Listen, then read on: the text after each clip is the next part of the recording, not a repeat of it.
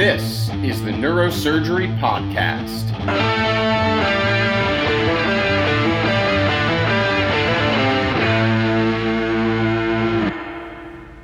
Welcome back to the Neurosurgery Podcast. Today we're here with another installment in our new series, The Case I Can't Forget. And I am so delighted to be joined by another one of my attendings, Dr. John O'Toole. His first time on the podcast. We've been trying to get him on for a long time, and finally the stars have aligned. He's agreed to come on and share a very impactful story with us today. Dr. O'Toole, welcome to the show. Why don't you introduce yourself to our audience? Thanks, JP. Glad to be here. It's a pleasure to finally join you after listening to your podcast for a long time. You and Mike have done a great job with this platform. My name is John O'Toole. I'm a neurosurgical spine surgeon at Rush University, and I've been here for almost 16 years now. My particular clinical interests are in spinal oncology and minimally invasive spine surgery, and so that's the practice from which I draw what we talk about today. Right, and so Dr. O'Toole, we were briefly talking about this story before we started recording. As you said, this kind of fits squarely within your clinical interests and your subspecialty practice, so why don't we just get right into it? Set the stage and let's hear the story.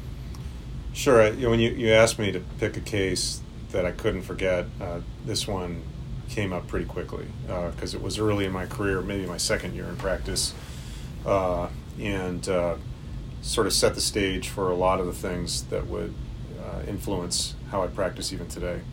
And also speaks to sort of the temporal evolution of clinical care paradigms, and in particular, as we'll talk about, in spinal oncology. So I'm a second year attending. I'm on call. I get a call from the chief resident at about 4 in the morning. 70-year-old patient has come into the ER after a fall and has severe back pain and lower extremity weakness, urinary retention.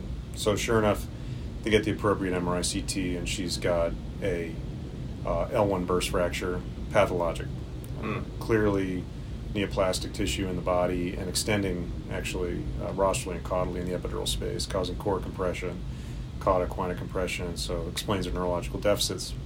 Also on the imaging, it's clear she's got a large renal mass. So this wasn't known. This first presentation for this patient. She had otherwise been well, independently living, healthy otherwise.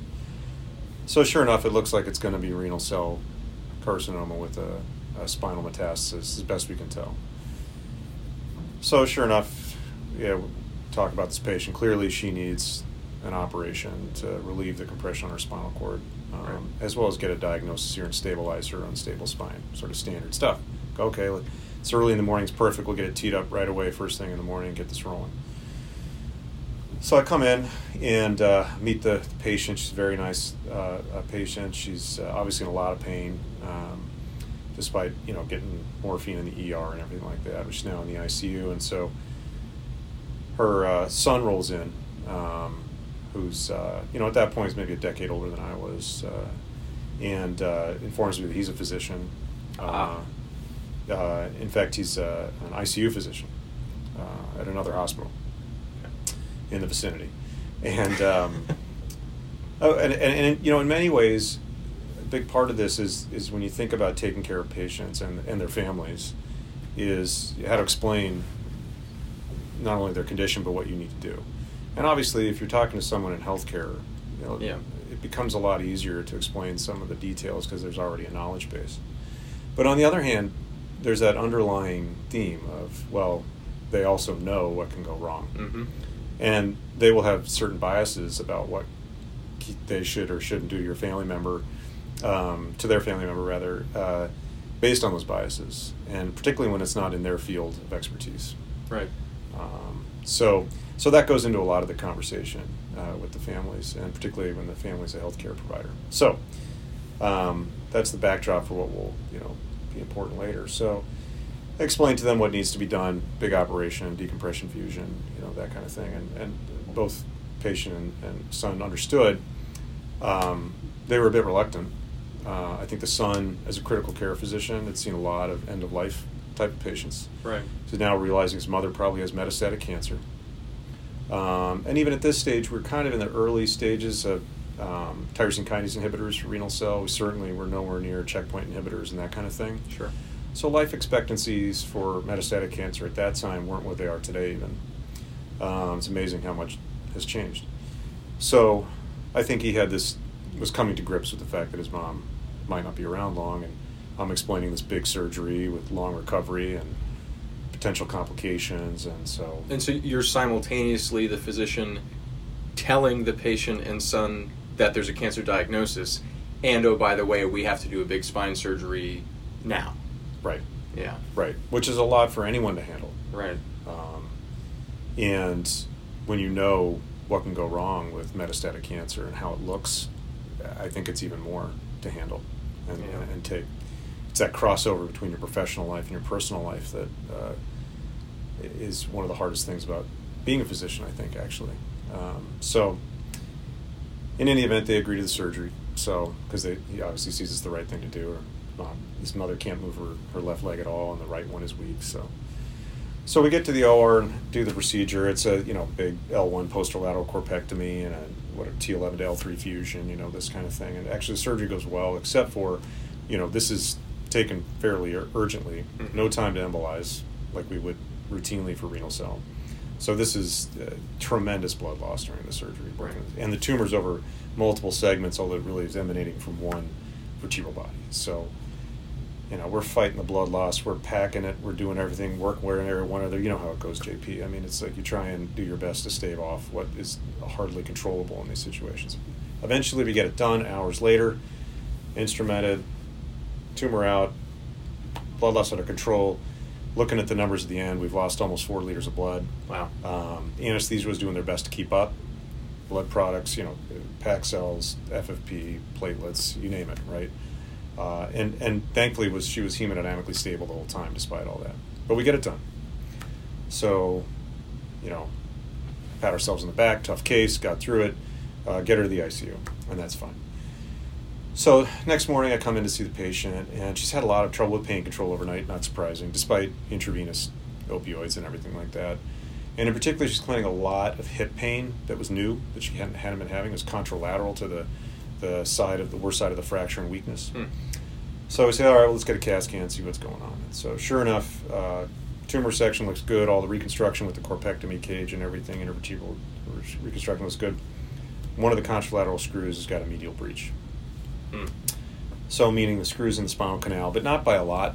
Yeah. But it's L2, and she's complaining of this hip pain on the same side, and it's not clear because that could just be referred pain from the surgery, but is it the screw? Not really sure. I'm sweating this. Son's a physician. What are we going to do here? I really want to get her through this well and the best possible outcome for her. Earlier in your career, not tolerating any mistakes, and or issues, I should say. And so we talk it over with the son. I say, I really think we need to take her back to the OR and reposition the screw so she doesn't have this pain and we don't have to worry about it. Hemming and hawing. It sounds like another operation. She just got through this one. Are you sure about this? And I said, well, I really think we should. And, in retrospect, you could say, well, you could try and treat her with steroids. It's a pain medication. See if you can get her through it.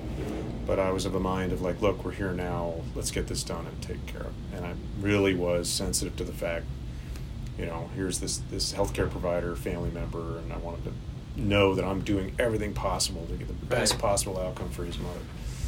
So we take her back to the OR, and actually fairly straightforward screw revision, put it in correct. And again, this is doing instrumentation freehand before, navigation like we do routinely now. We don't have any kind of malpositioning hardware. So again, an evolution of technique and time has changed a lot of that and made me very sensitive to those kind of issues. So we get her through that, get her back to the ICU. Everything looks good. She's feeling better. Actually, hip pain goes away. So there you go. Could be the screw, could be just another round of general anesthetic, who knows? Yeah. But it's good. Didn't see any problems while we were in there otherwise. Okay, so a couple days go by. She's actually recuperating in the ICU. What's happened over the course there of the few days, though, is she's clearly going into hematologic derangement. Platelets are dropping, INR is drifting up. We're checking LFTs and that kind of thing. That's all normal. Clearly related to the massive blood loss she probably had from the first surgery, accompanied by a second surgery. So we're trying to control that with transfusions, but she's also starting to get fluid overloaded, so we don't want to do that. And it's that careful balance of trying to take care of this patient who's clearly kind of on edge metabolically and hematologically. So another day goes by, and sure enough, she starts having some drainage from her wound. Like, okay, what is this? And it looks to be kind of clearish rather, I should say. And so, I say, why are we having clear liquid? Worry about spinal fluid leak, but we didn't have a spinal fluid leak during the surgery, so this was kind of shocking. So then I started thinking, well, maybe it's from the screw breach.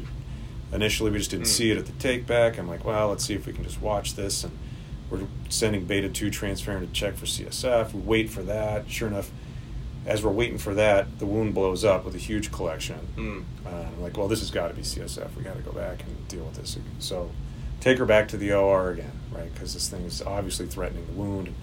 Get in there. It's a huge wound hematoma. All right. Don't even find CSF. If there had been any, it's clearly sealed, right, by the time we get there because of the blood patch. Right? Yeah. So she's had a massive wound hematoma from this hematologic derangement, coagulopathy. Evacuate that, close her up, drains the whole thing. A few more days go by, all right, nursing her through this, trying to manage to get the drains out. Next day, boom, another huge hematoma in the wound. Yeah. All right, don't know if it was from drain removal. You don't know. It's just these things, it's just unpredictable. This one, now she's weak in the legs. Hematoma so big it's compressing the thecal sac and spinal cord. So, got to take her back to the OR again. Another evacuation of hematoma, leave drains. We're going to leave those forever if need be, whatever. Right. No spinal fluid leak. Get her back to the ICU. Okay. And how are the conversations with her and her son through these? I mean, as you said, he's an ICU physician, so he's got to understand hematologic issues, but he's also her son. So how are those talks going? So it's a very good question, JP, because what I recall happening is an evolution of these conversations, right? With each iterative sort of issue that came up for this patient that required us to take her back to the OR or do whatever, the son seemed to be becoming more and more accepting of the fact that this was a difficult course, like he would have seen in his practice in a nice unit of time. And the patient, I think, was obviously becoming more and more frustrated and concerned. Yeah. And I could see him trying to reassure her, hey, look, these things happen. They're doing all the right things to take care of it, but clearly she was becoming distraught. So he's clicking into work mode and Correct. kind of getting it. This is a complicated patient, but she's obviously, how many times do you have to reoperate? And Right. yeah. Like, what's going on here kind of thing. And Right. he's realizing what is going on here, which is that she's got a complex medical situation. But at the same time, like we all do, his work mode is clicking in as a self-protective, device for himself. Yeah. Right. To manage his own feelings and concerns about his mother. So it was interesting to watch that and taught me a lot about how families deal with their own family members' illness and eventually informed me in terms of dealing with my own family members' illness. So, but in any event, we get that settled down, and she's looking good, actually. Pain's much improved. There doesn't appear to be much bleeding coming out of the drains. We're getting things under control, it seems like, kind of fluctuating numbers in her coagulopathy. So a few more days go by. I'm thinking, hey, we're getting ready to transfer out of the ICU. We're finally turned the corner on this whole thing, and we're going to get her on to her next stages of care for her cancer and go from there. Get a call, 5 o'clock in the morning, chief resident. Yeah, your patient's obtunded. She's non-responsive in the ICU out of nowhere all of a sudden. I said, what? She'd been looking great. What's happening here? So, yeah, we got a head CT, and sure enough, she's got a massive hemorrhage from what appears to be a previously unknown brain metastasis from her cancer. Wow. So huge intraparenchymal hemorrhage with intraventricular extension, subdural hematoma, tons of shift, all this kind of thing.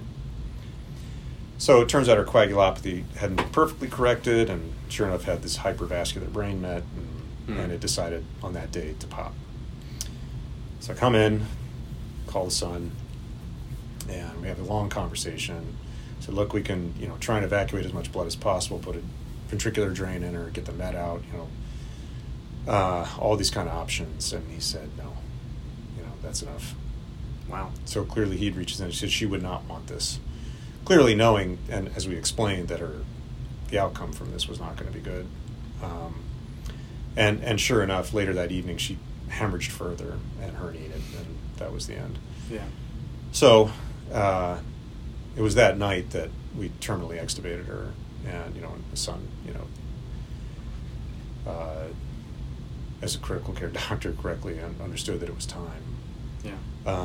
And I'll never forget. I mean, that terminal extubation was one of the hardest ones I've ever witnessed in my career. I think because of how invested I felt in the patient, like we all feel, we feel invested in all our patients. Yeah. But there was something specific about this early in my career, and the amount of effort that everyone had put into her care to try and get her through this, and what ultimately felt like we were up against impossible odds. No matter how we tried to mitigate those and correct as many of the problems as they cropped up, we just couldn't avoid them all. And that last conversation with the son was particularly challenging. Yeah. Because it finally dropped for him, and I think he dropped the physician facade and was obviously in tears. And it was interesting and difficult to watch that transition as well in him. Yeah. So I mean, there's obviously so many facets to this that I want to get into, but I wonder if you could put yourself back in your mindset around that time. Obviously, you're still working through all this, you're taking care of other patients, and then there's always the next one. Can you remember what your mindset and your approach was like the next spine met, the next renal cell you saw? Yeah. I think working through it is the hard part in many ways. You have to understand, I mean, it's next case up, next patient up, new day. But those kind of cases will give you plenty of sleepless nights. Right. And then you're coming in tired, fatigued. Other people need your help. You got to do the job. And it requires tremendous focus to avoid the distractions, knowing that this patient's being cared for by multiple people. You're not the only one. Right. And you have to trust those other people who are working with that patient, and that when you're needed, and you spend your time taking care of that patient, but you got other people to take care of. So I think that is a challenge, right, in these difficult cases. But in terms of the next one up, right, I mean, once bitten, twice shy. Yeah. And so there were so many lessons from that early in the career of hypervascular tumors, embolize if you at all possibly can, right? Blood loss management during surgery, right? We've just come so far with that, both in the realms of deformity surgery and in oncology. We do such a better job now in terms of blood loss management. Initial workup of these patients with metastatic disease. Now, granted, she was urgent surgery, and we didn't really have a lot of options, but we're so aggressive and diligent about systemic workup for these people. Oh, yeah. You know how it works, JP. We do it every day here. So that we know what the oncologic status of this patient is. We know what the overall health status of the patient is. And even for the emerging cases, we do it as soon as we can right after the case is done. Yeah.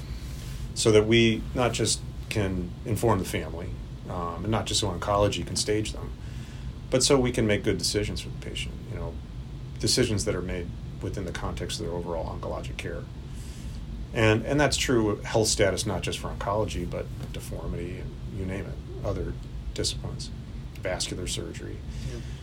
So I think, when I came, next case comes up, you're thinking about 400 things at once, right. And anticipating all the things that can go wrong.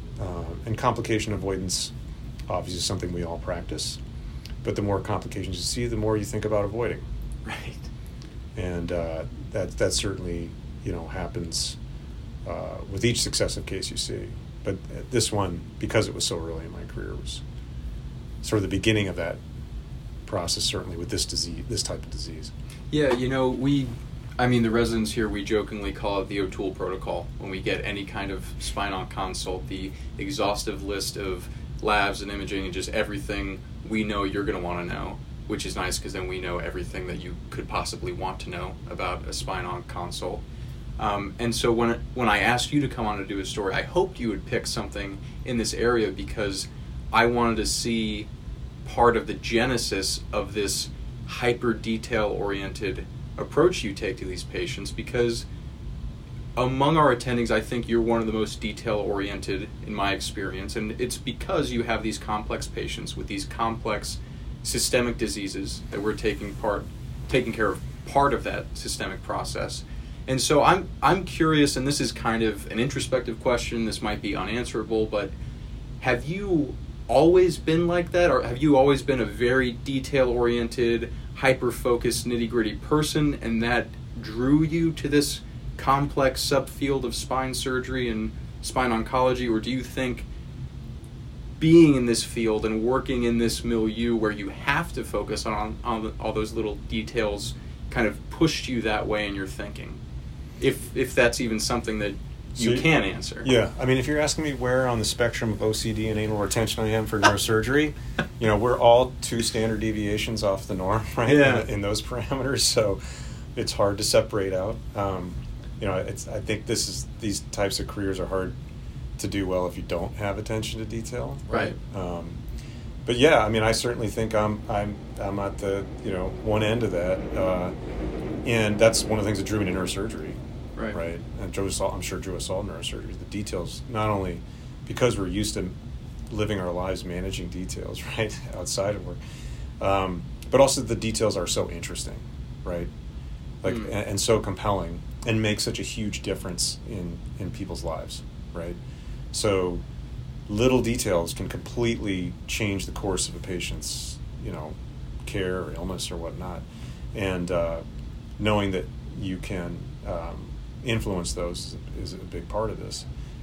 The control freak nature, that I try to suppress when I can, can be overwhelming when you realize in a case like this, there are things you cannot control. Right. And we did everything possible for this patient, and, sometimes, like I said, it gets the better of you. So that was one of those cases that taught me early on, control the things you can and accept the things you can't. Yeah, absolutely. I mean, it seems like such a common theme through that story, which I'm glad that you highlighted, was bit by bit, each step of the way, you were doing everything that was technically available at the time. And so if this patient presented last night, this outcome might be wildly different. The hospital course might be wildly different, not because, of course, you're further in your career, so yes, you're more experienced in your decision making, you're more experienced in your technical execution, but more importantly, the tools available to you and the systemic treatment available to this patient with the coagulopathy, with the intraoperative blood control, et cetera, that has evolved to such an extent that the outcome might be different. And that serves to remind us that we're always operating with the tools available today. And so think about the cases that you have today, the patients that you have this year, and what that care might look like compared to in 30 years, right? Right. No, maybe dramatically different. May not have any cancer cases anymore. Who knows? Maybe.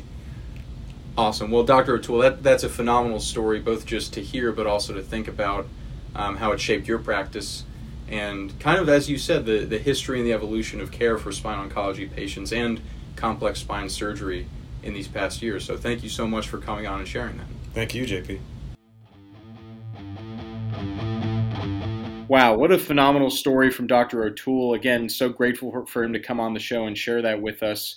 Now I'm here with Dr. Wang just to kind of sit down and unpack that story and think about what we can learn from it and get another perspective on that story. It's interesting, Dr. Wang, it's something I've heard you say several times, including on the show, I think. I've heard you say that if the only surgeries you did were for infection or for tumor, you'd be the happiest surgeon in the world. And from what I understand, you say that because in these cases, oftentimes you meet someone who is experiencing extreme pain. You can do usually a relatively limited surgery, a straightforward small procedure, and make that pain go away. But of course, some of these cases, whether infection or tumor, like we just heard from Dr. O'Toole, can often be more complicated than that. And so as soon as I heard this story from him, I was curious what your take would be and what your reaction would be hearing about this larger, more involved, and as we heard, all the sequelae in this case, a much more complicated case of spine surgery for tumor.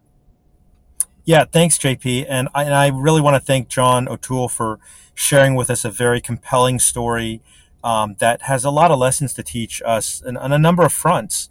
I think the way that he handled that case was appropriate.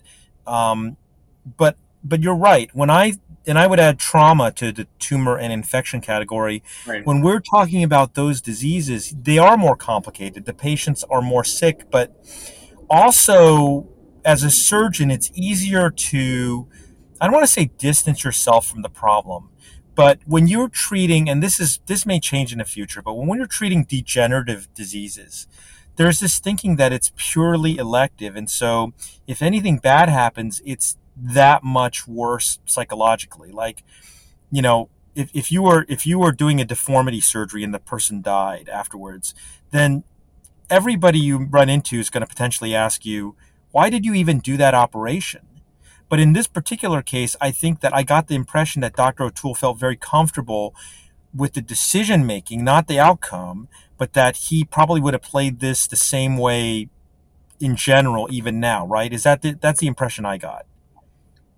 I mean, I obviously can't speak for him, but that's also how I felt speaking with him. And, as he said, this patient came in acutely weak with acute compression. And I think anyone would agree your hand is kind of forced. You have the patient in front of you with symptomatic acute compression of neural elements. You have to decompress. And that's the situation he found himself in.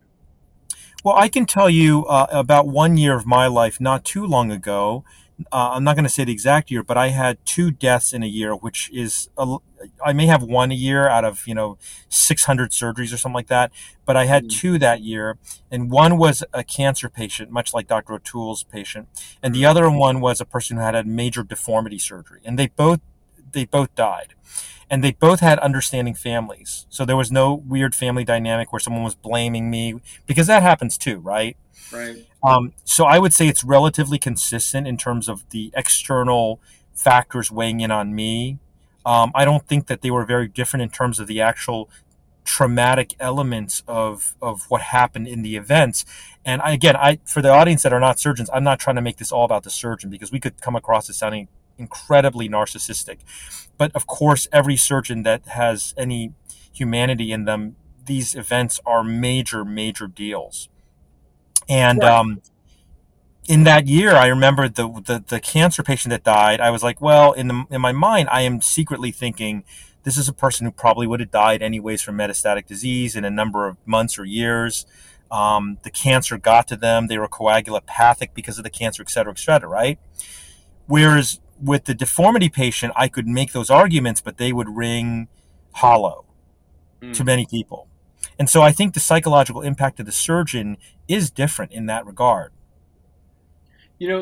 There's somewhere I want to go with this, but first I want to push back at you a little bit, but in a positive way, because I think it is easy, like you said, to think of deformity surgeries as an elective procedure. It's not a life-threatening illness, but I think, and you know this far better than I do, but anyone who's met a patient with severe symptomatic deformity, you could look at our literature in the past decade.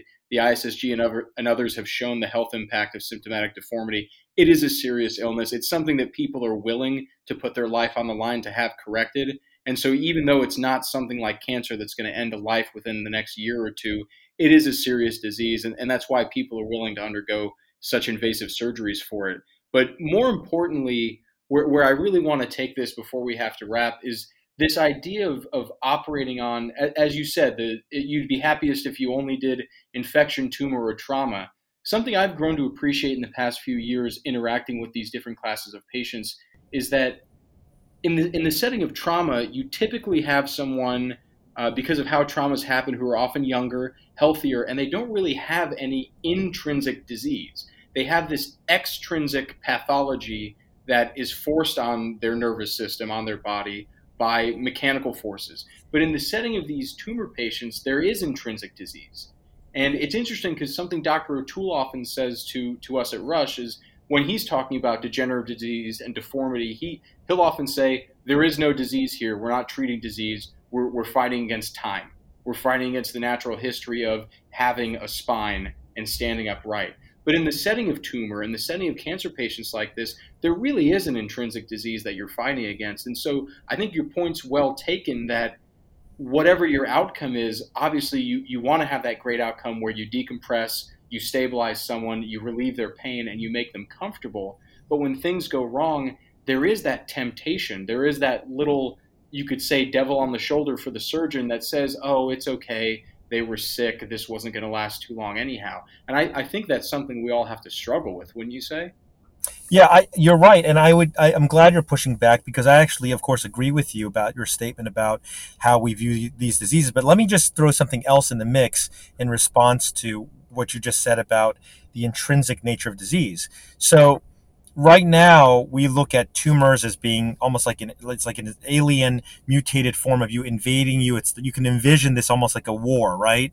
Right. But we don't view degenerative disease that way. Now, one day, we may change our whole philosophy. As Dr. O'Toole himself said, maybe cancer will be cured, right? But what if telomere lengthening or aging or whatever you want to call it, right, is really the disease? Yeah. And so I think that our whole concept of disease, just like 100 years ago, psychiatric diseases were viewed very differently.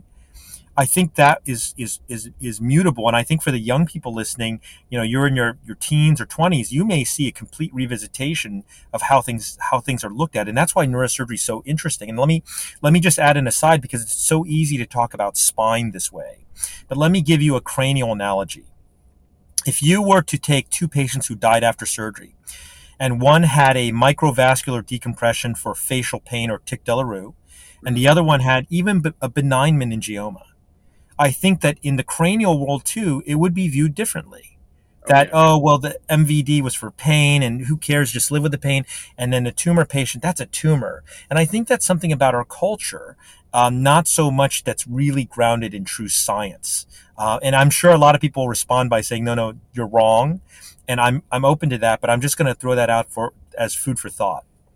Well, you're so right. There's actually, I'll out myself as one of my strange niche hobbies is I semi-follow other areas of medicine, nutrition, fitness medicine, and one of them, I'm actually pretty interested in age research. And there is a whole camp of physicians out there who, as a philosophy, as a philosophical position, define aging as a disease condition, and they take that approach to try to treat and ameliorate the effects of aging. So your point is very well taken, that these things that we call degenerative, that we call natural, may in fact be overcome one day. Well, we've certainly covered a lot of ground, and again, my hat's off to John O'Toole, who's an amazing spine surgeon, amazing leader in our field, of course, one of your mentors at Rush. John, thank you for sharing with us a very heartfelt case, and we look forward to the next case that I can never forget. Disclaimer time. The opinions and ideas expressed in this show are solely those of myself, Dr. Wang, and our guests. They do not represent the opinions of any professional institution or organization. This show is for entertainment purposes only and does not constitute the giving of medical or legal advice. Listening to or participating in this show does not constitute continuing medical education or any other professional certification. It's just a show, everybody.